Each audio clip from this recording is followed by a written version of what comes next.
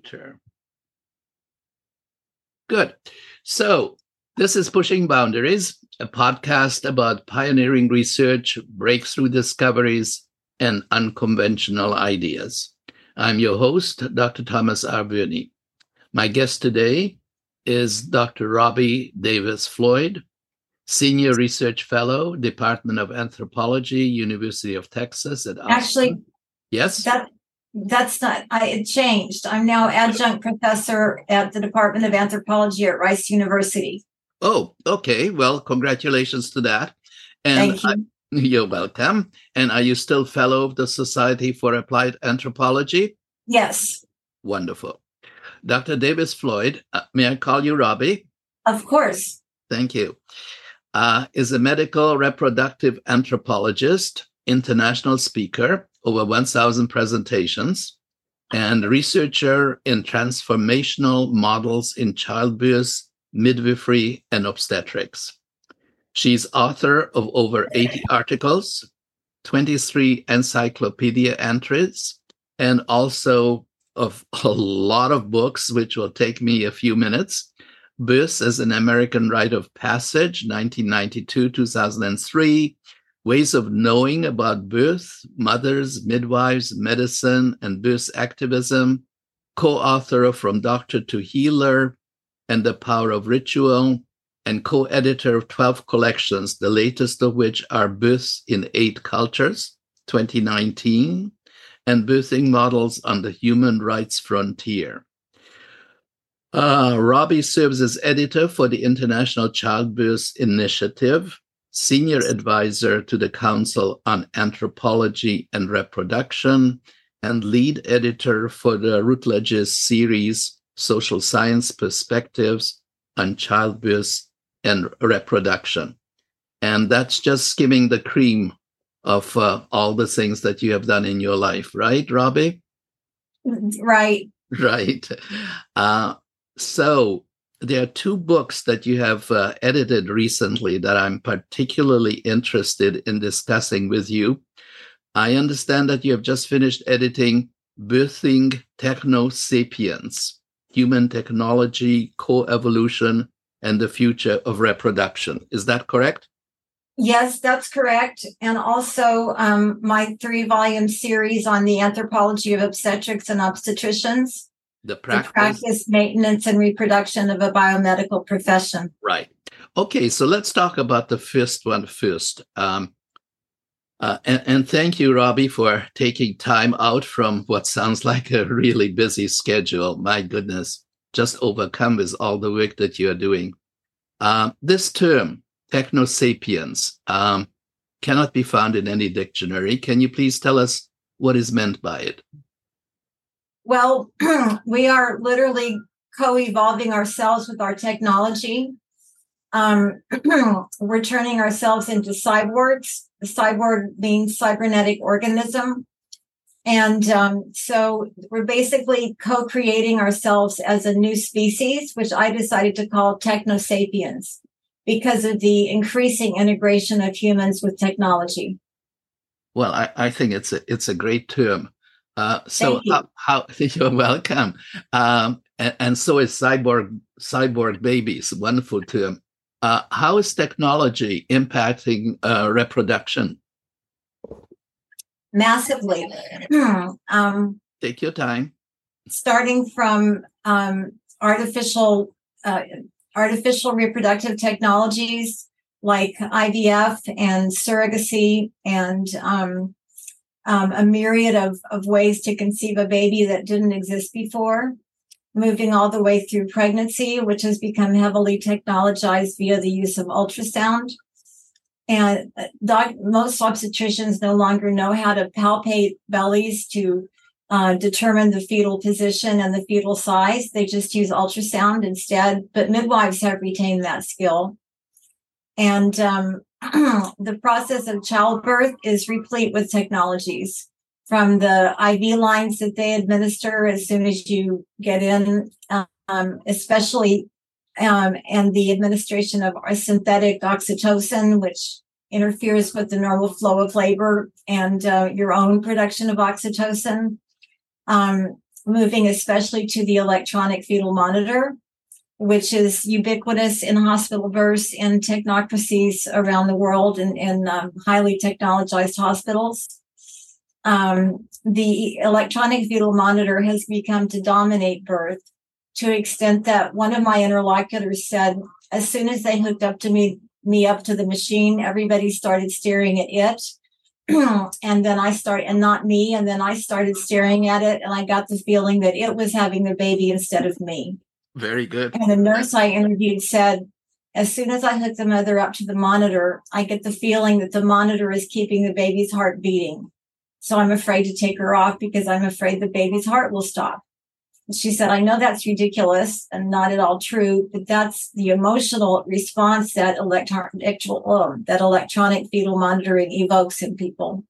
So what effect do you think that has on the pregnant mother? Well, it keeps her from, it depends on what the woman wants or what the childbearer wants. I've interviewed over 165 childbearers. Yes. Most of them women, but some of them transgender, and the majority of them, around 70%, felt safer with the monitor. It completely interferes with the natural rhythms of labor. It messes up the process of normal physiologic birth because it imprisons you in bed, but it makes women and childbearers and their practitioners feel safe because they feel that they have control. What's ironic, because they have information about the status of the mother's contractions and the baby's heartbeat. What's ironic about that is that electronic fetal monitoring does not serve to make birth safer. It's been proven for over 40 years now that all it does is raise the cesarean rate, because the monitor registers every single fetal heartbeat deceleration. The heartbeat goes up and down, and fetal heart rate decelerations are absolutely normal during labor. But when you see every single one on the monitor strip on the computer, it often looks like the baby is in distress when it isn't. And that leads to an unnecessary cesarean, of which we have way too many in the United States and all across the world. Right. Whereas it has been shown that intermittent auscultation, meaning listening to the baby's heartbeat through a fetoscope by an actual human, doing that every 20 minutes produces much better results and does not lead to higher cesarean rates the way the electronic fetal monitor does. But we're so attached to technology and we tend to value the information. We super value, that's my invented term, we super value the information from high-tech machines like the electronic fetal monitor, and we tend to devalue the information that comes from people. So in contrast to all the scientific evidence, the fetal monitor is ubiquitous in hospital births. Kind of a scary scenario. Yeah, it is scary. Right now, if you think about it, all over the world, in high-tech hospitals, there are women lying imprisoned in bed so they can be on the continuous monitoring all during their labors when, as I said, all that does is raise cesarean rates. Normal physiologic birth is about being up. It's about moving, eating, drinking at will during labor. Labor movement is the essence of a healthy labor.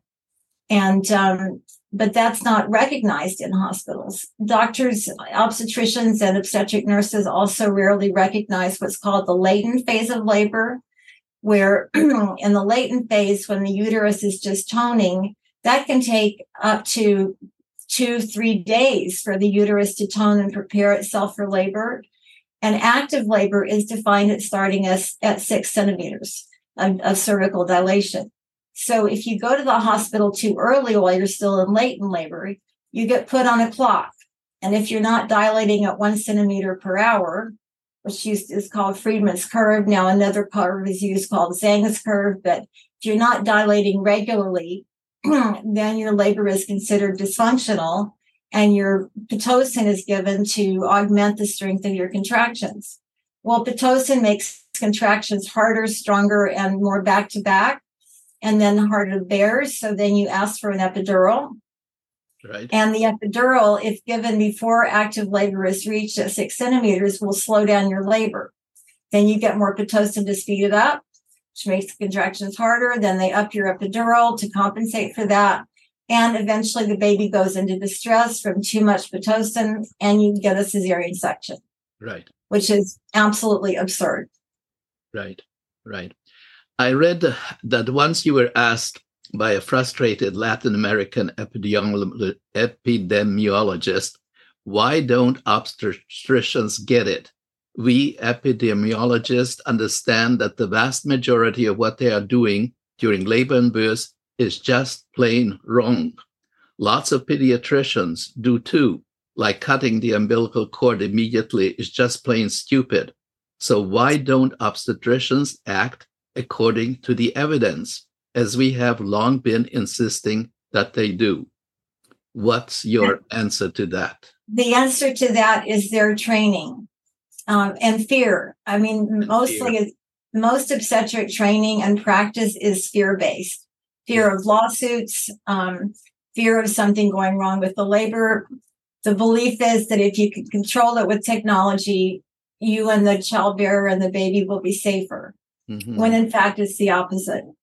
That epidemiologist was very aware of all of the studies, for example, that say that, the best thing to do for labor and birth is to support the normal physiologic flow of labor and birth and not to intervene. In fact, one doctor I interviewed said the most scientific birth is the least technological birth.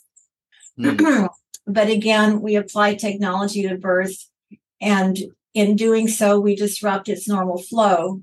And so we ended up in the U.S. with a cesarean rate of 32%. I have to give credit to U.S. obstetricians for keeping the cesarean rate in our country at 32% for over the last 10 years. Mm-hmm. Whereas in Greece, the cesarean rate is 65%. Right. In Turkey, it's 58%. In Brazil, it's 56%. These are places where obstetricians are completely in control of birth. And we have what used to be called the global cesarean epidemic. Now I'm calling it the global cesarean pandemic.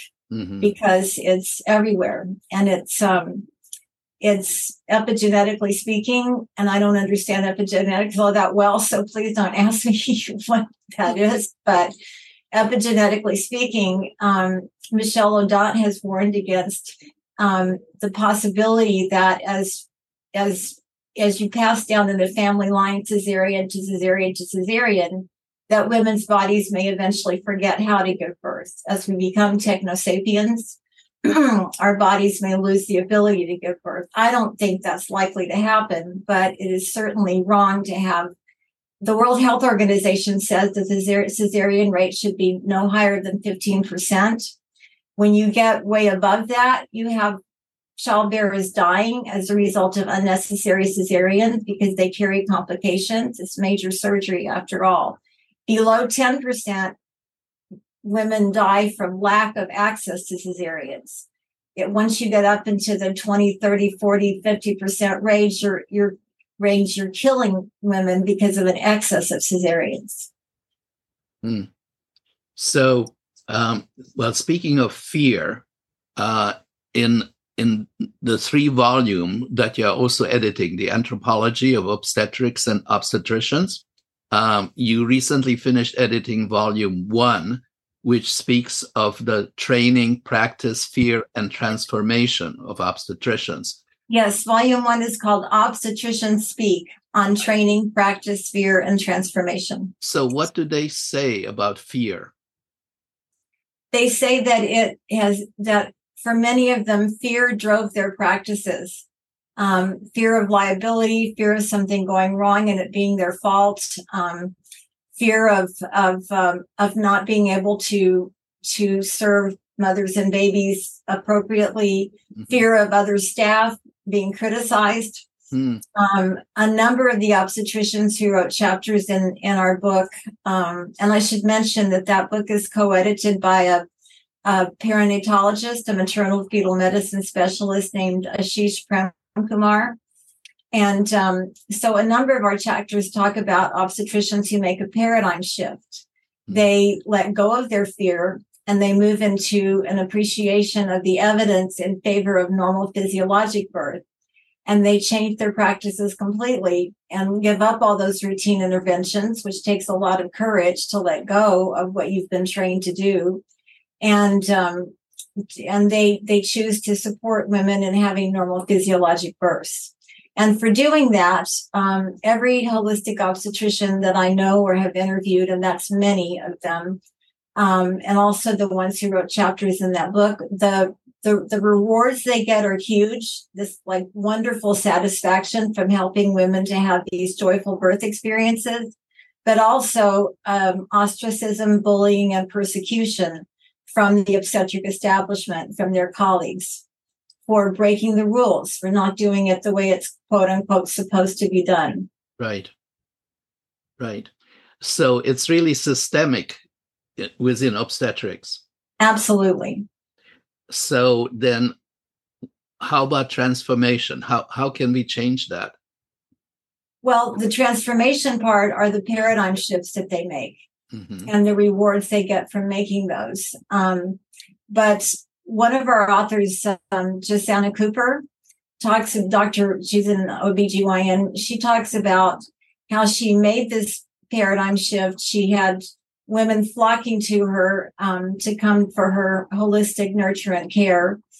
And she managed to get midwives hired in her hospital. Yes. And the midwives, in fact, midwives should be the primary attendants at birth. The percentage should be 80% midwife, 80% of births should be attended by midwives, and obstetricians should be reserved for the 20% of truly pathological cases that really need their expertise in pathology. Right. They have plenty of expertise in pathology, but no expertise. I mean, doctors literally, the vast majority of obstetricians have never seen a normal physiologic birth, like ever in their entire careers. They just basically have no idea what that is or how to facilitate that. Some of them talked about going to attend home births for the first time and how incredibly challenging that was for them. They had to learn to just sit on their hands because they're trained to get there and do something. Do something, yes. Yes. And they just have to kind of sit on their hands and watch the midwives attend the women whose birth unfolds naturally. And they're always shocked that, oh my God, babies can actually be born without all this technology. What a surprise. But Jessana goes on to talk about how once she'd gotten midwives hired in her hospital, things would have been fantastic, except that the hospital administrator required her presence when the midwives were working. So she became completely exhausted. She missed innumerable family events, weddings, birthday parties, graduations, because she had to always be in the hospital. So she said in her chapter very poignantly, it should be enough to have achieved what I've achieved, but it's not enough. I'm exhausted. I'm overweight. I never get any exercise. I haven't had a mammogram in years. I'm suffering from extreme burnout. She said, I am cracking. And she did crack. And she ended up retiring from obstetrics because other obstetricians who had similar experiences, who wrote chapters in our book, when they began to crack, they would take a step back and retire for a while and then come back to obstetrics, but only doing a few births a month because the system is set up against them. It makes everything they do hard. Jessana's hospital could easily have said, you don't have to be here when the midwives are here. And then she could have had a balanced life. But because the hospital required her presence, it was their way of punishing her for having midwives present, for having gotten midwives into the hospital. Right. So again, it's systemic, as you said. The system is set up against people who make such a paradigm shift. So you started as an anthropologist, right? Right. Right. So how did you get from being a young anthropology student, PhD, into this whole area of midwifery and obstetrics? Well, that's a great question. First, I was interested in myth, ritual, and shamanism in Mexico. I worked with 2 Mexican shamans shamans. One was a traditional curandero, healer and shaman who is also a weather worker, trabajador del tiempo. His name was Don Lucio. And he could literally call down the rain and level it out. He did rituals with his followers to give thanks for the harvest when it came in, and then in the spring to ask for the harvest to be successful. And then the other shaman I studied was named Edgardo, and he was a wealthy upper class gentleman. And he did what's called the Gurdjieff work. But he also studied brujeria, sorcery, and witchcraft all over Mexico. So he combined the Gurdjieff work with his own, what I call chispa or spark of these shamanic techniques that he'd learned. So that was I was fascinated by these two shamans, and I wrote a paper comparing them. And then I was going to go on and do my dissertation on myth, ritual, and shamanism in Mexico. Yes. I ended up writing 2 books about ritual with my co-author, Charles Laughlin, The Power of Ritual that you mentioned. And then the new one is an abridged version that I created called Ritual, What It Is, How It Works, and Why. And it just recently came out just like a month or 2 ago. And so I did carry my interest in ritual forward. But when it came time to pick a dissertation topic, by then I had a child, and she was born, my daughter Peyton was born by what I later realized was a completely unnecessary cesarean section. So in an effort to, many anthropologists end up studying what interests them personally. Like a lesbian anthropologist might study lesbians. An anthropologist who had an amniocentesis and had to abort the baby because it had congenital defects. She went on to study amniocentesis. Well, because of my extremely traumatic birth experience, I started asking other women about their birth experiences. And then I got fascinated. My question was, why is birth, given that birth is such an individual experience for each woman that she remembers all her life, why is it treated in such standardized ways in U.S. hospitals? And so now it's time to pick a dissertation topic, right? We're back in like 1980, around there. And I went out to lunch with my dissertation advisor, and I told her about myth, ritual, and shamanism in Mexico. And then I said, but that there's this other thing that's really been nagging at me, and it's this whole question about birth. And so after I explained, she waved her hand dismissively, and she said, shamanism, shamanism, shamanism. Everybody and their dog is studying shamanism. She said, waving her hand upward, she said, you do women's things, you do birth. And I said, okay. And that was that. That was that. That was that. That was that. So looking back then on your long and rewarding and fabulous career, would you do anything different if you had to do it over again? No, I don't think so. I never confined my interest solely to childbirth and midwifery and obstetrics. I also studied the history of the space program. I interviewed a lot of the pioneers of the American space program who worked for the early NASA when it was just forming. Yes. I studied holistic physicians of all types.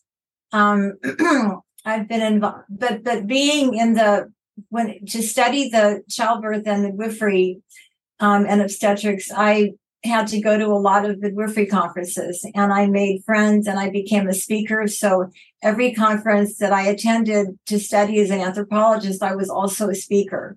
And so I made a lot of friends in the midwifery movement and had a lot of midwives are amazing women. And I had a lot of fun and a lot of excitement traveling the world to attend and speak at midwifery conferences. And it was a blast. And I'm sorry COVID put an end to all that. But for many years, I traveled the world studying childbirth, midwifery, and obstetrics, and having a lot of fun with midwives at these conferences. So no, because I've been eclectic, I've been able to satisfy my curiosity about other. Anthropology is wonderful because it gives you, once you understand how to do anthropology, how to do ethnographic field work, then you can study absolutely anything that turns you on. So no, I wouldn't change a thing. Do you have any regrets? Only one. I never got the teaching job I dreamed of. By the time my son, when he was in high school, he asked me not to make him move. He wanted to stay in Austin and go to his same, graduate from the same high school with all his friends.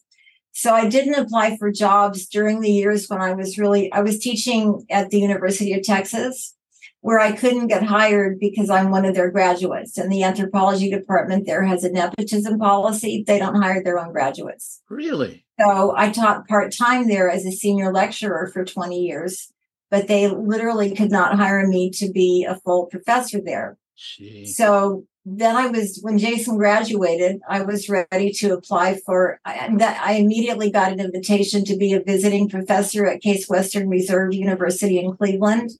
So while I was there doing this highly prestigious visiting professorship, I sent out a number of job applications for the position of associate professor because I was qualified for that by them. And then every letter I sent out came back with a form letter saying, sorry, we can't give you the job. But in each case, the department chair wrote a note saying, Robbie, we love your work. We'd love to hire you, but we've lost our funding for the associate level and you're overqualified to teach at the assistant level.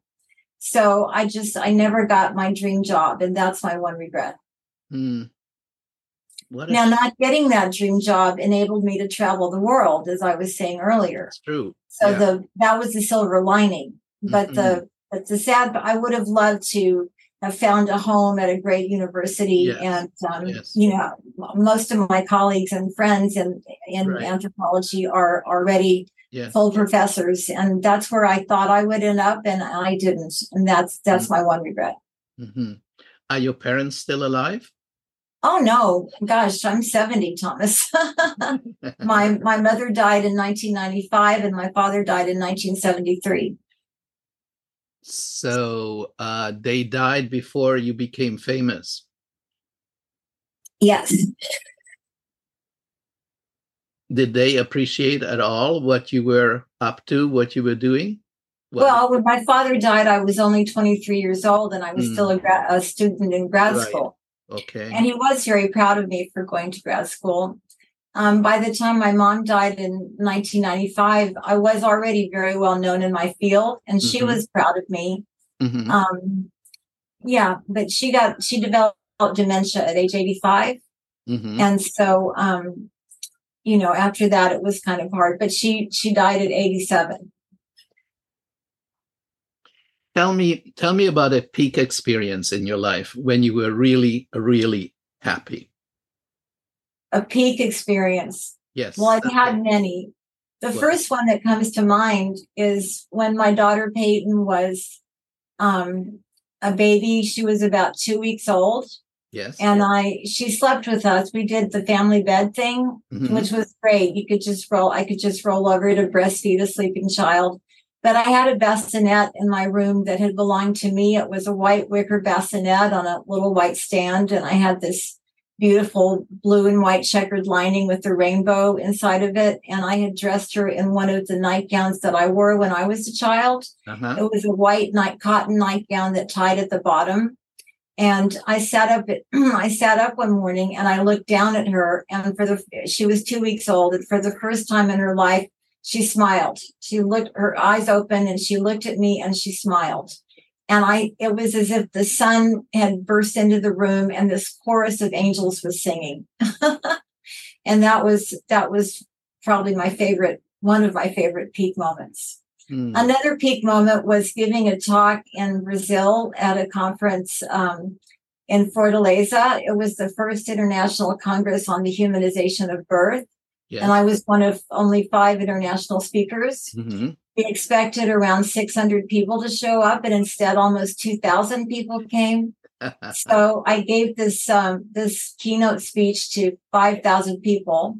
To 2,000 people. My topic was the technocratic, humanistic, and holistic paradigms of birth and healthcare.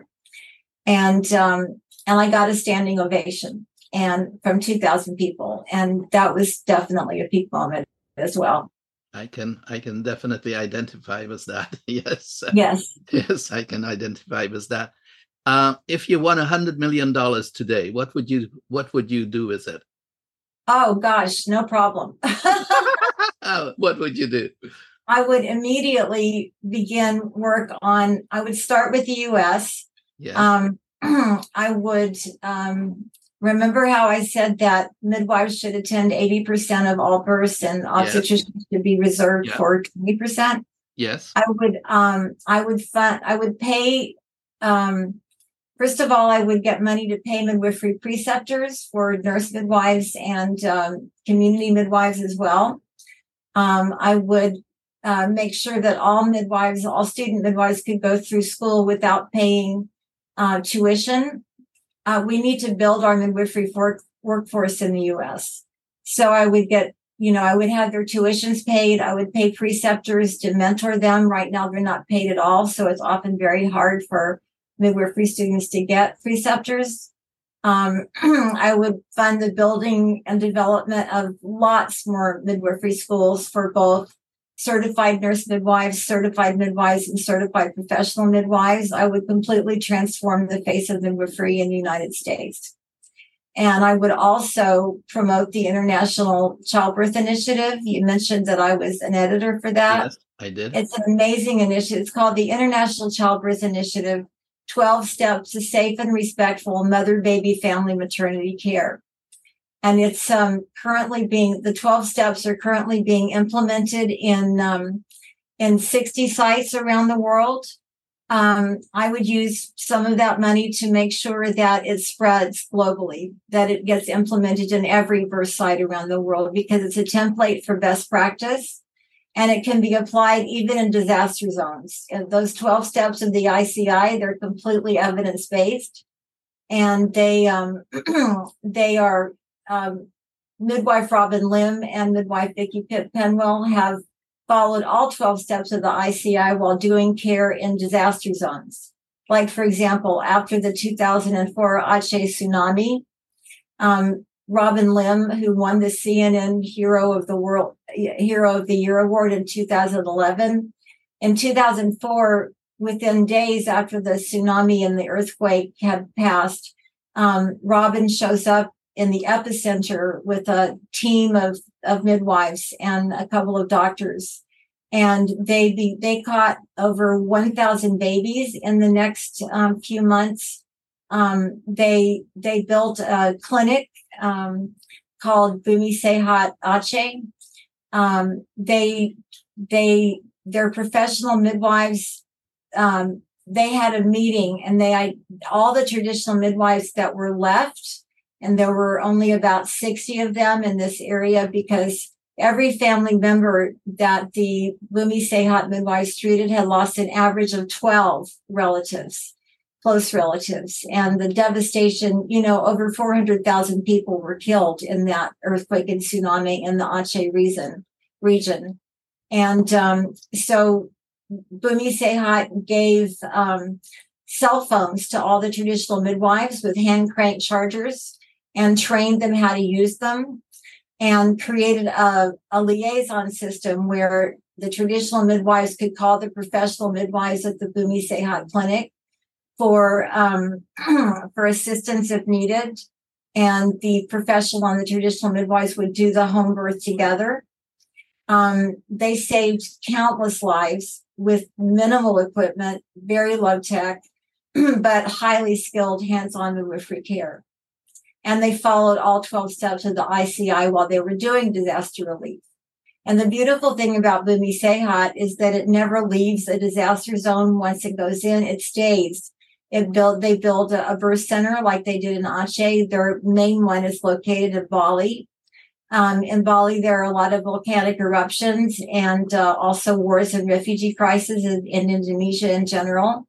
So they've built a number of birthing clinics around the country in disaster zones, so they can keep on providing continuity of care. And again, they save countless lives, and their outcomes, even in the worst of circumstances, are always far better than the outcomes for the birth outcomes for the country as a whole. So I would fund them as well. I have a lot of, I could spend $100 million just like that. Well, and then want more. I hope you play the lottery so that you have a chance of winning. I don't.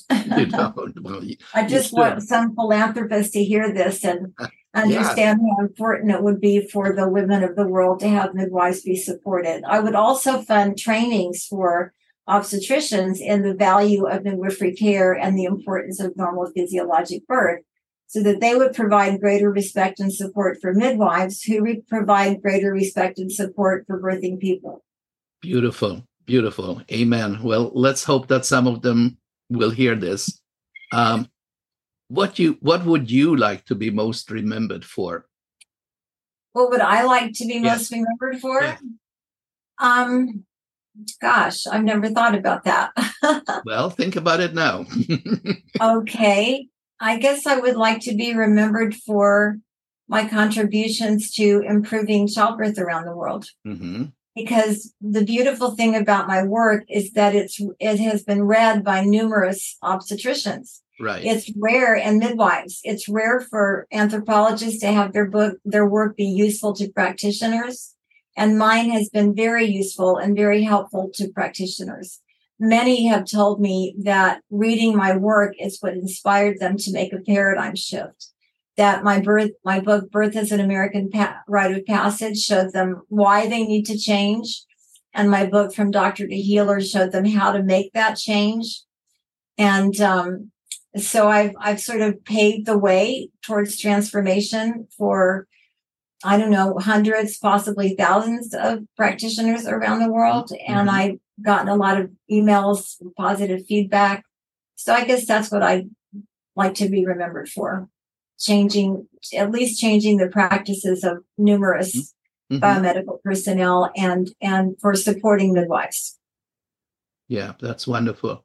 In terms of your own life, what's the most important thing you have learned this far on your journey through life? To stay grounded in every moment, not to get lost in the frantic rush of everyday life, but to live in each present moment. To be, it's the Scientology phrase, be here now. It's, for me, life is all about presence. I was a participant in the Gurdjieff work for many years, and I still practice that. It's about awareness. It's about living in a state of awareness, which, of course, you can't achieve all the time, but you can achieve for moments at the time. So I ground myself very much in this present moment. I don't rush to do. I do things, in a present. It's all about presence for me, being present to life with a capital L. So what's your next project, of course, is working on that book. The three. Well, I finished the proofs for volume 1 of the Obstetrician series. Yes. And the next thing within a few days, I'm going to receive the proofs for volume 2, which is called Cognition, Risk, and Responsibility in Obstetrics. And then later I'll get the proofs for volume 3. So that will consume me for quite some months. Then I'm also co-editing a book to be called Traditional Midwives, Cross-Cultural Perspectives, because around the world, we're losing traditional midwives rapidly. And then I'll also be co-authoring a textbook called Exploring Reproduction, Anthropological Perspectives. And you mentioned before we started, when we were just talking about the fact that you're also writing a personal book about your own life. Yes, it's called Robbie's Reader, Vignettes of My Magical Life. Say that again. I'm sorry. Robbie. It's called Robbie's Reader, Vignettes of My Magical Life. Okay. And it's full of, I've had a very magical life. And the book is full of stories. I've been writing short stories for years, and I finally decided to put them all together. I was starting to go through chemotherapy, and I needed an upbeat project that would keep my mind occupied while my body was suffering all these ravages. I had a tumor in my breast. Yes. And so I decided to put all the stories that I've been writing for years and sticking in a folder on my computer into this book. So it was an amazing process. It took me about 5 months to complete it. I had to edit all the stories, write a whole bunch of new ones. It was so engaging. It gave me a lot of much needed perspectives on my life to be able to start at the beginning with my autobiography from childhood and go all the way through. There's a great chapter about how my house got on fire and burned down. There's another great chapter about when Ina May Gaskin got inducted into the Countercultural Hall of Fame in Amsterdam. And she invited me to come and introduce her. So I got to go to the Cannabis Cup. She was the winner of the Cannabis Cup that year. And that was quite the experience. Being in Amsterdam, Ina May was the head judge for the best cannabis in the indica category, which is indica is the kind of marijuana that gives you an intellectual high. So every day I would go to visit her. I brought my fiance at the time. His name is Richard Jennings. We never got married. That's another story. But every day we would go to visit, and you walk into this huge room, and there's 3 tables for judging. Ina May was at the head of the table for indica. And then there was the sativa table, which is an emotional high, and then the hemp table. You enter this room. I don't smoke marijuana personally, just because it just usually makes me sleepy. But just to enter that huge room full of clouds of marijuana smoke was you kind of got a little bit high, just from walking into the room. And introducing Ina May. Well, they took a bunch of us speakers out onto this Pinellas cruise. And everybody on the boat except me we were totally stoned. I mean, not me, but everybody else was totally stoned. And the boat captain starts spinning the boat, and and the lights of the city are spinning around, and all these stoned people are going, whoa. And I also learned a lot about the pain of the counterculture. Just like in obstetrics, when you think outside the box and act outside the box, you get punished. Well, I could feel this undercurrent of pain and like fear. I'm very sensitive to people's energy, especially in large groups. And so walking around the big exhibit hall where all these marijuana growers from all over the world are showing their wares, I noticed these strong undercurrents of pain flowing around. So being an anthropologist, of course, I asked people what was the source of that pain. Yeah. And they said it turned out that all of them had either had close friends who had gone to prison for buying, selling, or just smoking marijuana, or they had gone to prison themselves for doing that. And that's the pain of the counterculture, what it takes to go against the cultural grain. I'm interested in, I never knew that you wrote short stories. Excuse me. Can you tell us about one of your favorite short stories that you have written? What is it about? Sort of the Reader's Digest version. I'm sorry, what? Give me the Reader's Digest version of one of your short stories that you have written. Oh, okay. Let me just grab the book because that's a totally different aspect of you. Non-scientific. Well, I told you about the one about the Cannabis Cup. Yes. One is about growing up with racist parents. My parents were, the chapter before that, I wrote a chapter about my dad, and then a chapter about my mom, and then a chapter it's called On Growing Up with Racist Parents, Dealing with My Own Racism, and the Most Fundamental Question in Cultural Anthropology, Why? So that chapter asks, why were my parents racist? Where does racism come from? Yes. Why are people racist? And then I had to look deep inside myself to know and realize that I had been raised to be a racist. How do I get that out of my system? It was, and I realized that I can't. I used to have screaming fights with my parents about racism, about their racism. We had a black maid. Why could she buy the food at the store, cook the food, serve the food, but she couldn't sit down and eat it with us? Right. When I was a sophomore, I was raised to think that because my ancestors had come over on the Mayflower, settled in Jamestown, signed the Declaration of Independence, co-authored the Constitution.